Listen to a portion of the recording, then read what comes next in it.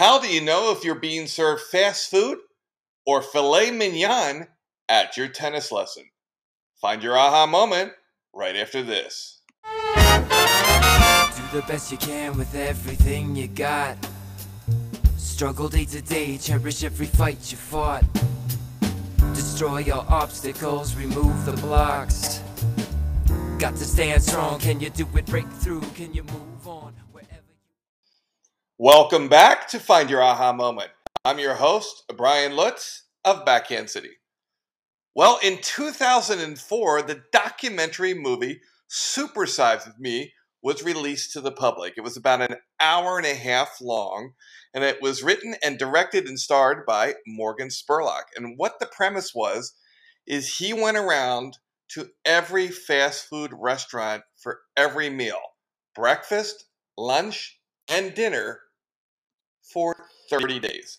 And the idea is he was going to go through the drive-thru. He would sometimes go into the restaurant, but if they ever offered to supersize him, he had to say yes. Here's a short clip from the movie to give you an idea of what it was like. I think that fast foods are a major contributor to this epidemic. In 2000, Dr. David Satcher became the first Surgeon General to draw attention to the obesity crisis, declaring it a national epidemic. Now remember, we're supersizing everything. You go to any place to buy, go to any fast food store, and they're trained to tell you to buy a bigger size. For 5 cents more, you can get the super size. All right, so what does all this mean? This isn't a fast food podcast.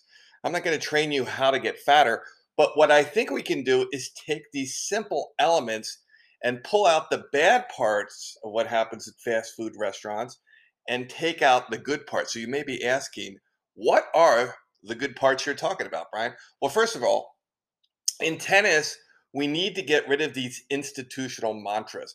These are the ingredients in the burger that nobody really cares about. They just want it to taste good and they want it to come out fast, right? What are institutional mantras that are kind of benign and meaningless? Ready? Follow through. Bend your knees. Watch the ball. I mean, great tips, makes the burger taste good, but doesn't really help me when I'm in a bit of a bind and I need to make a quick correction. Now, what these fast food restaurants do really well is they make it easy for you to order because they put things in packages, right? You pull up to the drive-thru at Chipotle. You know you're getting chicken. So this is an easy decision. Do I want chicken number one? Do I want it fried? Do I want it grilled? Do I want fries? And what kind of soda do I want? You don't have to go through the whole menu. You say to them, I want number 4. And I'll take it in a large Coke, and you're on your way. So what's wrong with the tennis industry? Well, I think one of the things is we're making it really hard for people to get better because we aren't packaging things. And if you look at other sports like the NFL, here's a great example of how players are making easy decisions on the fly by coaches packaging information so it's easy for them to execute. So imagine this. We're all huddled up and Peyton Manning's our quarterback. Typically what happens is they call 2 plays in the huddle.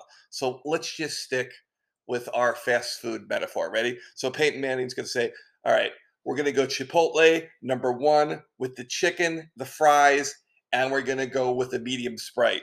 Now, if I get to the line of scrimmage, I may also call number 2. We'll go McDonald's Happy Meal with a quarter pounder with cheese, small fry, and we're going to supersize the Coke.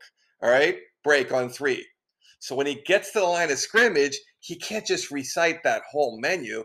What he does is he'll put it in code and he'll get up to the line of scrimmage and go, blue 44, blue 44. Maybe that means Chipotle, right? And blue 97 means McDonald's. Now suddenly the offensive line knows their blocking scheme.